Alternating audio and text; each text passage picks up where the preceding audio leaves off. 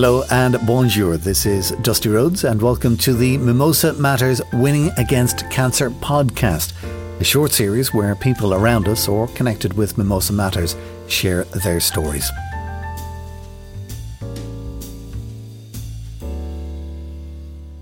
Today we're speaking with Petra, who was barreling through life with a jet-set but high-pressure job travelling all over Europe until her encounter with cancer made her rethink everything.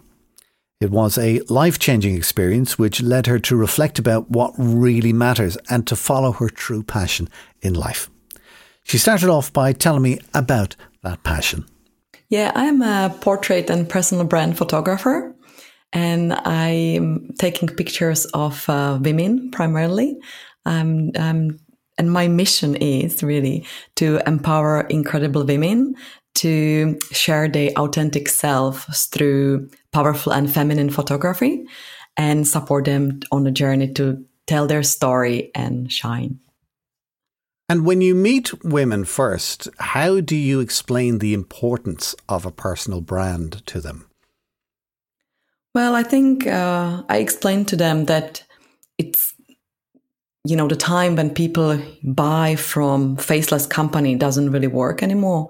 And they need to show their face in order to create a human connection and then share their story in order to create this connection in their social media. And the pictures we taking for the personal branding is just showing them as a person. Yeah. So tell me about your story then. You are from Prague.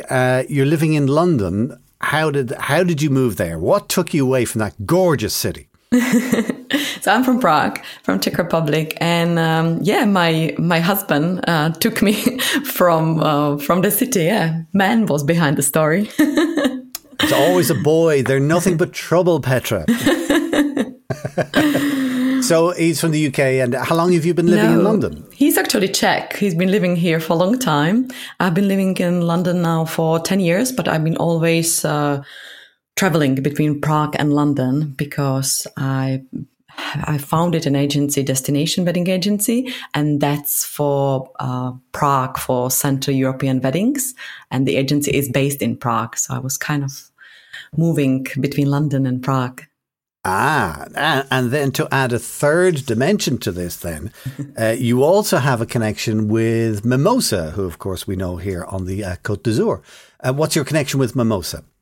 Well, the connection started just recently, I would say, and that's my story after cancer, which I will share in a minute. But I think I would explain that better when I share the story with cancer. Well, listen, let's start off then with the story, and kind of like the story never starts with the day that you got your diagnosis, because there's always something that leads up to going to get a test or see a doctor in the first place. What was it with you that started you off? Wow, yeah, that's right. The big picture basically goes, as I kind of mentioned, 3 years ago, I was living a really busy life, always on the move. And summer for me was the busiest season with weddings, with events. And so I was going under a lot of stress, but I felt okay. And I went just for a regular checkup, as it's recommended for women to go after 40s. And I did expect it like really just a quick checkup and just going back to my busy schedule, busy calendar in a minute. And I was really surprised and shocked that I learned that there might be something as tumor and had to wait for my results. And that time, while I was waiting that week, my husband he torn his Achilles. So that very same week, we thought, what's happening? It's going to be kind of really dramatic for us to take how we're going to change it, how we're going to do it as a family. When he has to sit with his leg up for 1 month and then 6 months, he can't do anything. And then a few days later, I learned my diagnosis, which was triple negative breast cancer. How did you learn your diagnosis? I was told it by the doctor when they called me for a result, and they said it's a triple negative breast cancer, which is a very aggressive type. And for younger people, younger generation like me, it's dangerous. And they advise to treat it immediately, to my absolutely shock. And they put me on a really strong, aggressive chemotherapy the very next day. So I started right away. So tell me about what it was, a face-to-face meeting with the doctor. Yes. When he said the words, did you have a suspicion that he's going to give me bad news? Well, because that was the week when that happened to my husband. And then I was like, what is happening? And that's actually not one person. There's a committee of like 8 doctors that you have to face, and they all specialize in something different, and they tell you the result, and then they tell you immediately what they suggest to do, as they all agreed. And I was just sitting there. I didn't understand. I was like feeling like in the movie that it's happening and I'm watching it. I couldn't really make sense of it, to be honest. So it's like you're looking down from the ceiling at yourself. We don't have a cancer in our family anywhere. No one from my family has a cancer, breast cancer. So it was absolutely shocked because I went for a regular checkup. I didn't went because I thought there is something wrong. And how did it feel in your gut, in your belly, in your stomach? Well, it was very heavy. I think what I felt, that's the time to stop. I was living this really busy, stressful life. And I thought, okay, well, that's now like hit me that I need to stop and start taking care of myself. But on the other hand as well, it just put me, and I think the same for my husband, on like autopilot, really. You just don't really think, you don't want to overthink it. You just have to do what you're told to do. And because I had less than 24 hours before the first chemotherapy, I just, my mind was completely blurry. So who was with you on the day? I was by myself. Yeah. Would you have liked somebody with you, or? I don't know. It was just, no, it was okay. My husband was sitting with his leg up. He couldn't move. And my mom was probably, like taking care of the children because it was summer. So, it was fine to go by myself. Okay. So naturally you come out and you've been given this news, and immediately we have a plan of action. We start tomorrow. Okay. The only person who knows this is you. When you go home and you tell your husband, what was his reaction? Well, he was very supportive as the whole time. He was amazing.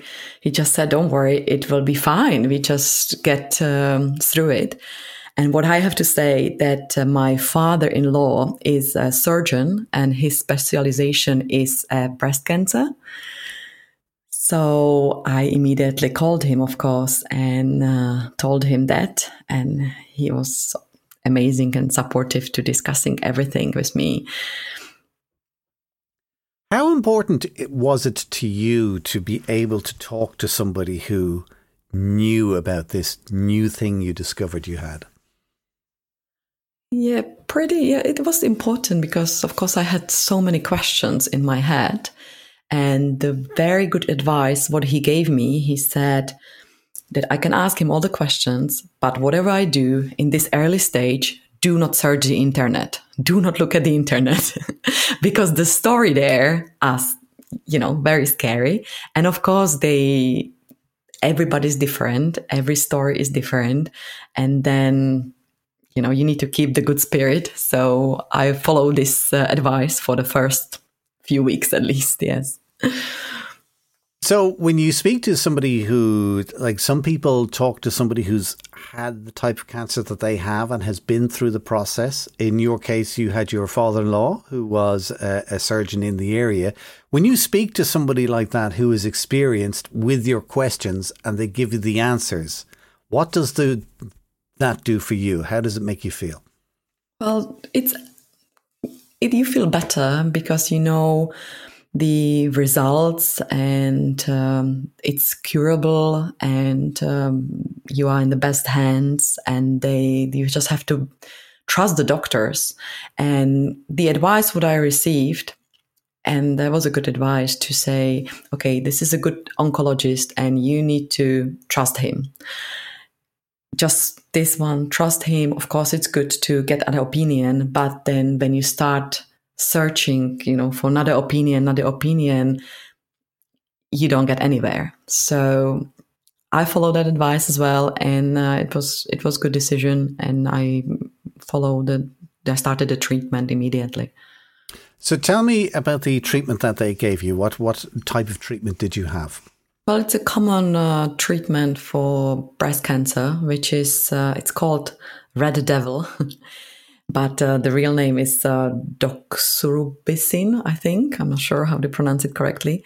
And it's for, I think, it's 4 doses. So it's 1.5 months, kind of strong chemotherapy, and then 12 weeks, a little bit like lighter one, I would say. And how was it going through the chemotherapy? Well, it's hard, but it's not that bad as I would think at the beginning. It is hard. You just have to keep it, mentally. It's keep it strong, and just what I was doing week after week, and not looking at the big picture. You just go step by step. So you take the little steps. And of course, it was very encouraging hearing, I think, every 2 or 3 weeks, getting tests and hearing that it's working. So that was very good, very helpful. And I think when a lot of people hear chemotherapy, the next thing they think of is hair. Yes, that's true. And I have to say that I cried when the doctor said that, of course, I will lose my hair. And my husband was saying, well, it's not that important. It's just hair. They will grow again. But that time, of course, it hits you, because then you tell everyone, the world can see it. But then later on, I didn't mind. And even though I bought a wig, I never, ever had it. I was going just bald the whole time. And the trick was I put a lot of makeup on me. So I was having like red lipstick and, kind of good makeup. So the focus was on my makeup rather than my hair, even though people were looking, of course. And because you're a photographer, were you able to take any self-portraits or to have your husband take some photos of you? Yes, at the end, not at the beginning. It's hard, I have to say. It's really hard to do that. But then towards the end, I have a photographer, and I'm really grateful that I had some pictures taken. Yes. Why are you grateful? Because it's just part of my life, and it's changed me a lot, which I will speak about later. But it's good, and that's all the photography about, freezing the memory, keeping, if I look at it, I immediately know the feelings. So, yeah, I'm grateful. And when you do look at it, then what are the feelings? Well, the feelings are, I'm proud of myself and my husband that we went through this very bravely. And I'm probably looking at it and thinking how everything changed. And if the cancer wouldn't come, I would not be in the situation where I'm now. So I don't know. It's mixed feelings. So Petra, you've been through the process. You've had the treatment. Have you arrived at a stage where the doctors have said, okay, let's leave you off for now and come back for regular checks? Yes, after, I think it was over a year after the treatment and one surgery, another surgery. And when everything was finished, they did the final test and they said, yes, congratulations. Now this is the day you've been waiting for. You are officially healthy. And I have to say, that was one of the hardest part of the journey, even though it's surprising, I know. And everybody were saying, wow, that's great. You can go back to normal, done, let's move on. But I didn't know how to go back to normal. Everything changed. I changed a lot over the year. And I didn't want to do what I used to do. I didn't want to live this crazy, busy life. I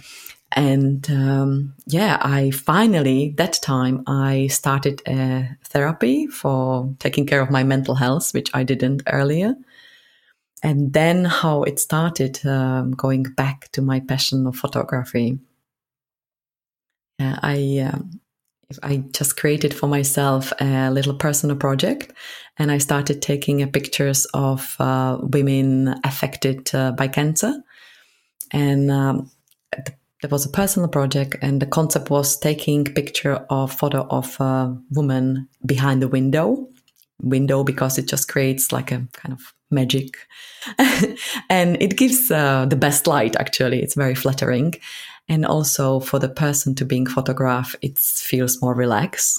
If there is the window, the camera is not pointing directly to you.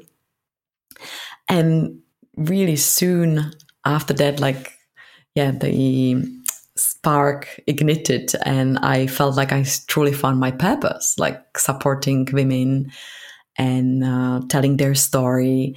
And the whole point was taking the picture and doing a little interview about their story. And then when Mimosa comes in, my dear friend Linda she introduced me to Mimosa. And yes, I'm very honored that we agreed on cooperation. And every month they share one of my photo on their social media, on their website. And hopefully that's inspiring for other women going through cancer. I think it's inspiring, and it's also reassuring. I would imagine when you're going through this, you do not want to feel like you're alone.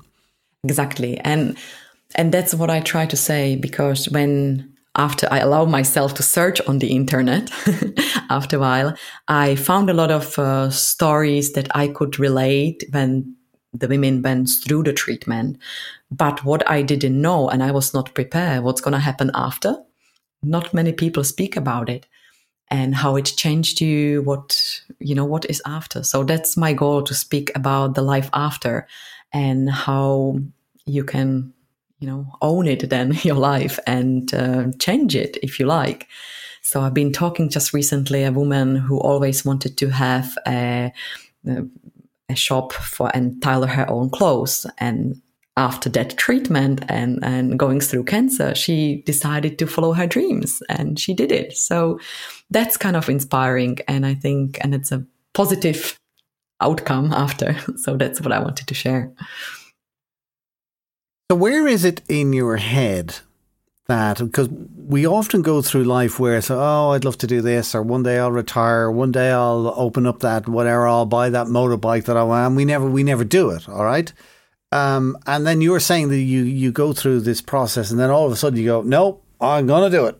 And you go and do it, and you're delighted that you do it. But the point in between, is there a point where you're kind of thinking, I could be dead tomorrow and I didn't do this? I mean, what goes through your head? Yeah, I think this is it. Yeah, you just think about life is, you never know what's tomorrow, and you just have to enjoy it and live it fully, really. And that was for me. In my young adulthood, I always wanted to be a photographer. And then, I become busy entrepreneur, and I thought, I am a wedding planner. I am a, businesswoman. Now I would just change my career in my 40s and become photographer. What would people think? But now I just did it, and it feels really good. And you're really enjoying life. Yeah, I'm really happy, I have to say. And I feel like I found my purpose, really, to support others to do the same. For other people who maybe have just got the news and they're thinking, oh my God, what's ahead of me? What advice would you give somebody? Well, take little steps and try to look at it positively, because the mental health, it's very important. And do some self-care, like I'm sorry I didn't find it earlier, that it's good to do like meditation and maybe connect with someone who went through the same, so they understand you. And of course, the important thing is, you have to talk to someone if you feel like, and if you don't feel like, don't do it. Excellent. All right. Well, listen, Petra, thank you very much for sharing your story with us today.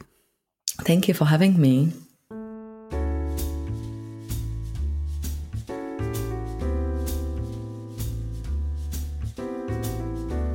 Our story today is brought to you by Mimosa Matters, the association of people from all over Europe who have chosen for one reason or another to base themselves on the French Riviera and now are giving back to the local community which has embraced them. For more information about the association and its work to fight cancer in the south of France, go to the website mimosamatters.org. For now, from me, Dusty Rhodes, until next time, take care, stay safe.